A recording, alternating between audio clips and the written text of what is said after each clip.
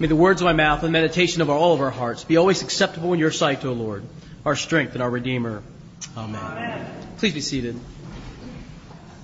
What some people call trash, other people call treasure. And that's where the old axiom comes from, right? One person's trash is another person's treasure. In my neighborhood, there's this fellow who drives around every Sunday night in a white Ford pickup truck. He goes around and he goes real slow and he looks at the curb because me and all of my neighbors, we put out our garbage on Sunday night because the trash comes on Monday morning. So this fellow gets out between the trash going out and the trash being picked up to see just what might be in there. I mean, he's going really slow about sunset, maybe there's a child's dresser or, a wire coat rack or something like that. And he's on the prowl for these sorts of things. He collects a lot of metal items too. I think he gets them and he uses them, sells them to the recycling center or whatever. But he's pretty flexible in his predilections. He'll take just about anything that can be used for a second life. And I, for one, appreciate him. I find him to be sort of a hero of the faith for me, because he does what I like to do, like to make things go a second round, to find new treasure in other people's trash. I always love to go and find stuff like this. I remember my mother-in-law, we used to have this, my late mother-in-law and I used to always have this fondness for garage sales. I love garage sales. I mean, I don't know if you do, but I love them. I remember one time I went to Frank Youngworth's garage sale and I found a hand-carved tobacco pipe that was in the shape of a bull's head with little faux ivory horns. It might be the coolest thing you've ever seen in your life. And Frank and Polly wouldn't even let me pay for it. I mean, you talk about score. I was so happy. You would not believe, how many exercise bicycles I've bought at garage sales. And here's what I find about them. That they work really great for exercise for 2 solid weeks. And then they work really well to hang dirty clothes on for about a month and a half. And then the man in the white Ford pickup picks them up in front of my house sometime after that. And all the other stuff, like great pieces of furniture and quirky artwork, like dogs playing poker or Elvis on black velvet. Stuff like this. I find all kinds of cool things at garage sales. I'm even hooked on this television show. I don't know if you've ever seen it on A&E. It's called Storage Wars.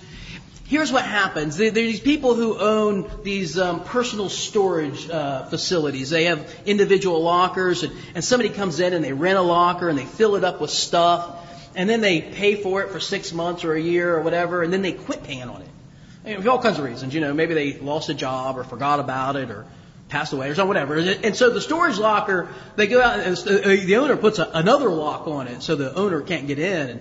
And when it doesn't come around for a while, he'll bring an auctioneer in and auction off the lockers.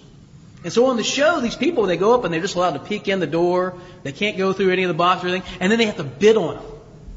Oh my. Let me just be honest with you. The bishop's here today, and so I'm going to be out front with this. If I ever leave the ministry, look for me on Storage Wars, because that's where I'm going to be. I'm either going to be in the crowd or I'm out there bidding. I am so excited about that. The only problem, though, when you gather miscellaneous treasures like I do, is that there are people who fail to see your brilliance. They don't quite appreciate the savvy intellect that you are for collecting such things. And the other part is that I live in a finite space. It's only so big, and I'm only allowed to have so much stuff. And so when I get to the end of my collection, I try to do what other people do, have a garage sale, thinking there'll be other savvy, brilliant people who come around and buy my stuff. And there aren't as many out there as you might think. And so I'm left with it, and I have to decide what to do with it. There are lots of people like me in the world, but not everybody, sadly, is as brilliant as we are. There are other people in the world who are quite different. They think quite differently. They are the kind of people who don't want stuff. They want to make stuff for other people. They see a need and know that they can fill that need. We call these people entrepreneurs. They see the need for a widget. They design the widget. They sell the widget. And then people buy them. And so they're always thinking not about what they themselves want, but what you, the consumer, might want. And they're always coming up with new stuff. And it's a great way to live. I mean, can you imagine if you could think of something that you could sell for like $20 and everybody wanted one? And you could like maybe pocket $10 of profit out of that item and you could sell 1 million of them. I mean, that would be $10 million, right? Or you sell however many. That would just be a fantastic way to become very wealthy. So there are some people like me who like to collect stuff. There are other people who like to make stuff that other people might want. But who knows what God wants? What sort of person is so clever that they know what the Lord Himself wants? I think we make assumptions. A lot of us assume that God wants what we want. He either wants stuff or He wants to make Himself popular in the world. We think that this is what God wants, and He's after the same sort of things that we are. In the Old Testament lesson, we have this book called Ecclesiastes. It's a difficult book to read. But I think it fits very well with today's gospel reading. Sarah and I were talking about this in the back. I mean, this is right down the course. You think you know, Jesus seems to say. Kohelet, the preacher, the teacher, says the same thing. You think you know what God wants?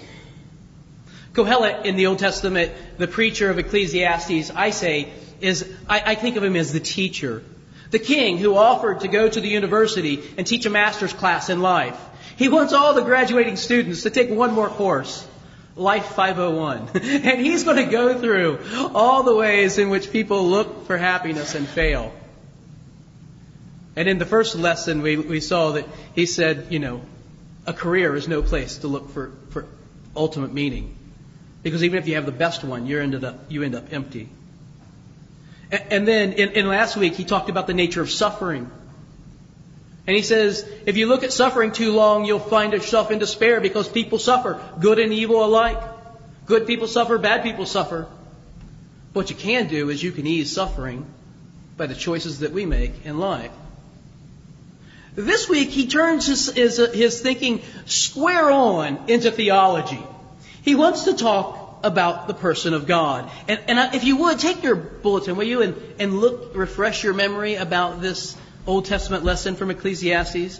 In the very first verse, this is the 5th chapter in the book, and the teacher says this: guard your steps when you go into the house of God. To draw near to listen is better than to offer sacrifice of fools, for they did not know that they are doing evil. Eugene Peterson translates this very first sentence: watch your step when you go into God's house. Be careful. Be on your guard. I often go to people's homes as a pastor. A lot of times I remember when I used to live in Kentucky, going to people's homes was quite an adventure. Because everyone had a dog. You know me, I'm afraid of squirrels. And so people have these dogs that are enormous. And I have a dog, but she's super sweet. But you never knew what you were going to find. In fact, I used to carry around in my sport coat like milk-bone dog treats because you never knew if the dog was even going to be in the house. And they could be roaming everywhere. You never knew what you were going to find when you entered a home. But if you came up to a house and you see a sign on the front door or on the front fence and it says this: beware of dog. I mean, it gets your attention, doesn't it? You're like, do I really want to go in? As a clergyman, I have to go in. I have to face the dog. So I take the milk-bone dog treats along. The dog is unpredictable. Maybe it'll bark at you. Maybe it'll lick you. Maybe it'll bite you. You don't know what you're going to find when you find the dog behind the beware of dog sign. I wondered this morning. I almost did it. I was this close to putting a sign on the front door of the church when you came in. Beware of the God. Can you imagine? Somebody comes for the first time and they're like, oh my goodness, what are we going to find in here? Beware of the God. You never know what a dog's going to do. They're unpredictable. Ray Charles would say, they do what they do, baby. God is unpredictable. The ultimate unpredictable one. Not capricious, but fiercely independent. Not arbitrary, but also not beholden. God is completely sovereign and completely autonomous. And the writer of Ecclesiastes says, be careful, watch your step, guard your foot. Be careful about entering into the presence of God. Tread lightly, cautiously. And how do you do that? How do you tread cautiously, entering into the presence of God? By listening. You know, in the ancient world, people worshipped in a way that would be probably very offensive to our sensibilities. They would show up with a live animal, and they would offer that live animal as a sacrifice. The worshiper, and it would always be a him, in this case, the worshiper himself, the husband of a family, the father of a family, would take the animal, and he himself would show the animal to the priest, who would inspect it and say, yes, this animal is worthy of being offered. And then the worshiper would slay the animal. So imagine you're in the ancient world and you're on your way to the temple, and you've got this little bleeding animal behind you as you're leading up there. The best one of your flock. The one that the children loved, and played with, almost a domesticated animal.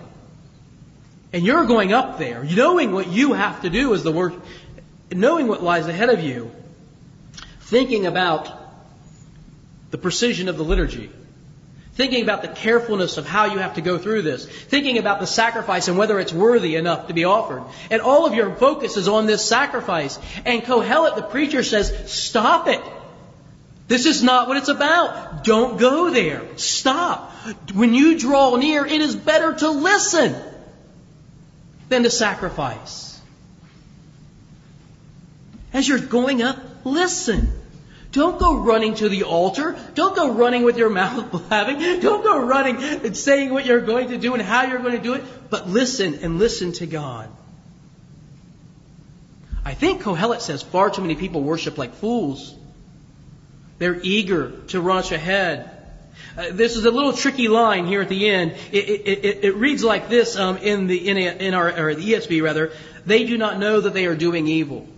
These worshipers. The NRSV translates it like this. They do not know how to do evil. Ellen Davis, a scholar, says this. These people aren't even clever enough to do evil. Kohelet's talking about the very best people. He's talking about the very best people in Israel. The ones who are going to worship. The ones who are taking a sacrifice. The ones who keep the commandments and keep a kosher home. They're scrupulous about religion. And the teacher here says that most of them are being foolish. They talk when they should listen. They act when they should pause. They speak instead of waiting to hear a word from the Lord. Do not be rash with your mouth, he says. Stop talking. Stop talking. And here the preacher keeps talking. What does he say? God is in heaven, and you are on earth. The point, of course, is what do you know about what God wants? What do I know about what God wants? How do we think we're really going to impress God? To buy His favor? To please Him with our vows and our promises? Again, Eugene Peterson says this, verse 7, but against illusion and fantasy and empty talk, there's always this rock foundation. Fear God. All fantasies aside, all imaginations aside, just do this. Fear God. Not terror, not fright, but fear. I love this, the Lion, the Witch, and the Wardrobe by C.S. Lewis. And there's this great exchange when Susan and Lucy are about to meet Aslan the lion, and Mr. and Mrs. Beaver are trying to prepare Susan and Lucy about this. And Susan says, I thought he was a man. Is he quite safe? I shall feel rather nervous about meeting a lion. And Mrs. Beaver says, oh, that you will, dearie. And no mistake, if there's anyone who can appear before Aslan without their knees knocking, they are either brave or just silly. So Lucy chimes in, then he isn't safe? And I wish I could talk like Mr. Beaver, because I always imagine him kind of whistling with his teeth, right? When he speaks. And he says, safe? Dearie, who said anything about safe? Are you not listening to what Mrs. Beaver tells you? course He isn't safe. But He's good. Of course He isn't safe. But He's good. I think it's the most profound thing that C.S. Lewis ever wrote, and he wrote many of profundity. Kohelet would say, God is not safe, but God is good. And I wonder this morning about coming to church, the best people I know in the whole wide world. What do we come to find? Uplifting hymn, clever sermon, moving prayer. Some come out of a sense of duty. God has obligations, you know. Maybe there's a certain key to happiness we can find if we just get the right number of times or the right Sunday we're there. Maybe it's looking for the perfection of liturgical form. Will the dance be perfect today? No, I'm afraid not. Not going to happen here today. But what about God? What if we came through the door and saw, beware of the God on that door? And we came in knowing that that's the God that we're going to approach. And that we were careful to bend our ear and listen, not to the words of the preacher, not even to the words of Holy Writ, but to the words of the Almighty. We can get so caught up in the business of religion that we can completely lose a relationship with the living God. And you know, I love religion. I'm not bashing it. You know that I love the church and the liturgy and the sacraments and the forms. I love them. Oh, they are so meaningful to me. But we can't allow the form to replace the substance. The relationship with the living and a dangerous God. There's an old story about a man who got tickets to Game 7 of the World Series.